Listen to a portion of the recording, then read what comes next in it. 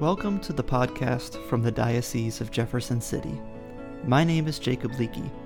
I'm the Director of Communications at the Diocese. If you're like me, you likely awoke on New Year's Eve to the news that Pope Emeritus Benedict XVI had died. Following his death, Catholics in our diocese and around the world mourned and reflected on the life and work of our former Pope.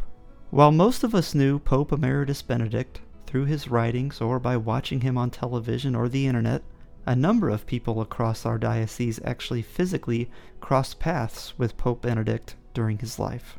For this month's podcast, we are going to hear from 3 members of our clergy who had that experience and the impact it left on them. I'd like to start with a story from Father Jason Doak. Father Doak is the pastor at St. Martin Parish and is the moderator of the Curia for our diocese. That means he oversees the administrative work in our diocesan chancery office here in Jefferson City.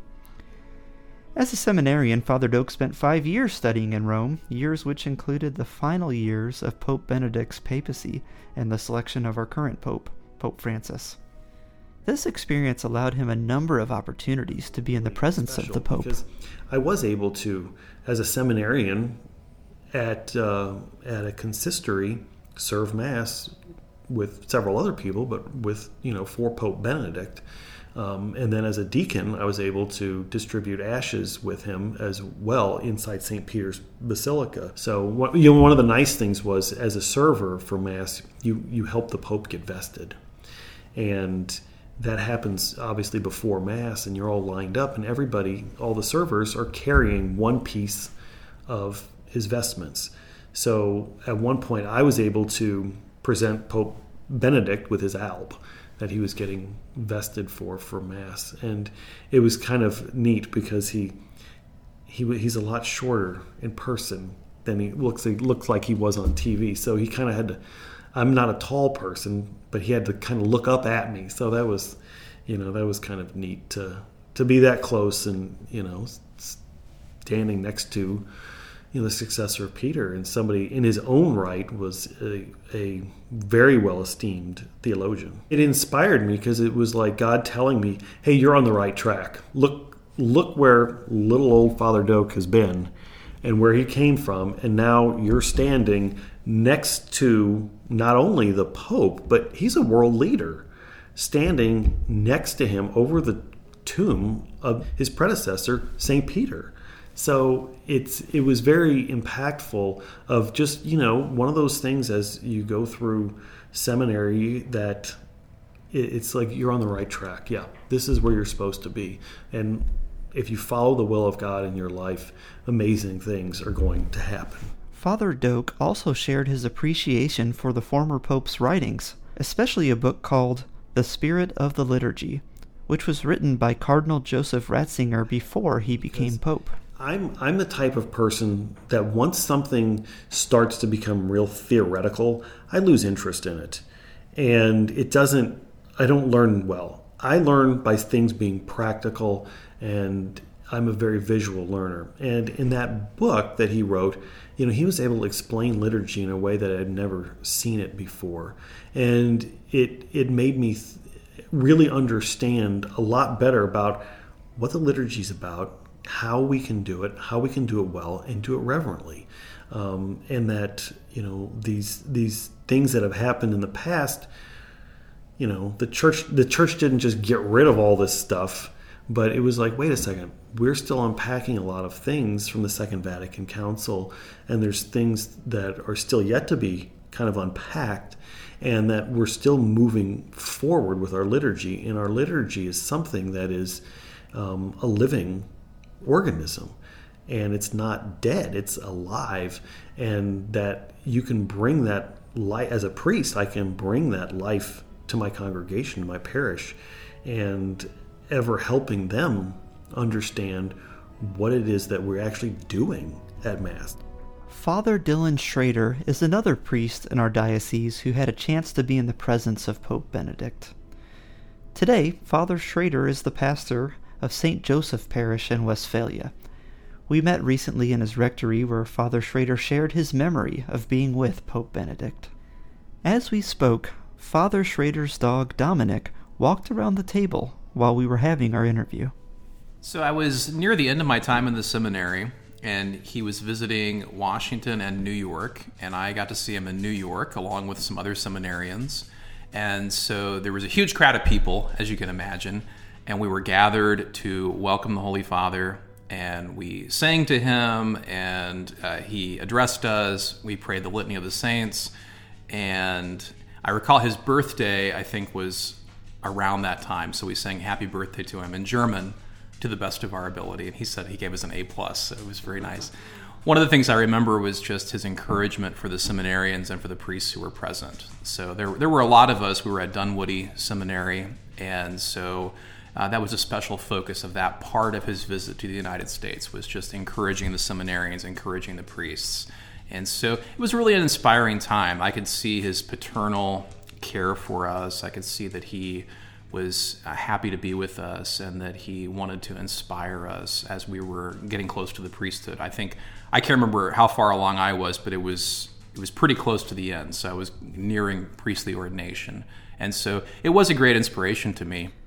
Father Schrader also spoke about how being in the presence of the Pope can help Catholics understand and connect with the universal and ancient truths of our church. Of course, the physical presence of someone is always a little bit different. It's really more about the experience of connecting with the Church Catholic, the Church that is universal across the world, and the Church that is traceable back to the apostles. You recognize that you're in the presence of somebody who is a link, a connection to these other great realities. I should also mention that Father Schrader is the host of a theological podcast called Sed Contra. That's spelled Sedcontra. That's Latin for on the contrary. The podcast is part of the Sacra Doctrina project, and Father Schrader recently posted an episode discussing the theology and writings of Pope Benedict, so you should check that out. But one writing that Father Schrader found especially inspiring was called Dominus Jesus, and was published in the year 2000. But that document is about the uniqueness and necessity of Christ as Savior, of Christ in the Church, and that was really meant to proclaim to the new millennium that our faith in Jesus, which is so ancient, is perennially valid, and it's not going to be superseded by something new. So Pope Benedict, I think, gave us as Catholics that reminder and that realization that we need to hold on to the Word of God that's been entrusted to us, and that's going to remain stable for us, and that no matter what else happens in the currents of science or philosophy or politics or whatever else is going on in the world, the Word of God carried to us through the Church is still good news for us today. It still connects us to Jesus, and Jesus is the same yesterday and today. Another member of our clergy, Monsignor Marian Makarowitz, had a number of interactions with Cardinal Joseph Ratzinger in the 1980s, when Monsignor was then a seminarian studying in Rome. Today he's the pastor of Mary Immaculate in Kirksville. I visited him in Kirksville, and he shared his memories of the impact Cardinal Ratzinger had during that time. Cardinal Ratzinger, yeah, he was a very powerful figure and voice. It was a time of great challenge where he was certainly clarifying a lot and working with theologians, and the Church was very much discerning what is the role of a Catholic theologian and what are the boundaries and what are the limits, and how do we preserve the integrity of our tradition and still have theology as a scientific pursuit. In retrospect, looking at that, I realize the importance of the role of the Congregation for the Doctrine of the Faith and Cardinal Ratzinger as someone who understood Catholic theology and tradition just in such a comprehensive way, in keeping the integrity of the deposit of faith intact. right. Monsignor Makarowitz said he attended lectures by Cardinal Ratzinger during this time, and those left a big impact on him as a young seminarian. He realized that as a priest, he would need to embrace the role of being a teacher. I'm going to be a priest. I have to embrace and understand the truths of our faith and be able to present them as the truths of our faith with humility and service, and not necessarily what my first impulse is or what I might think of, well, wouldn't that be interesting, or what about that, or, and to say, no, my job as a teacher is first to pass on the tradition. I want to share one final anecdote from Monsignor Makarowitz. This came from near the end of his time in Rome as a seminarian.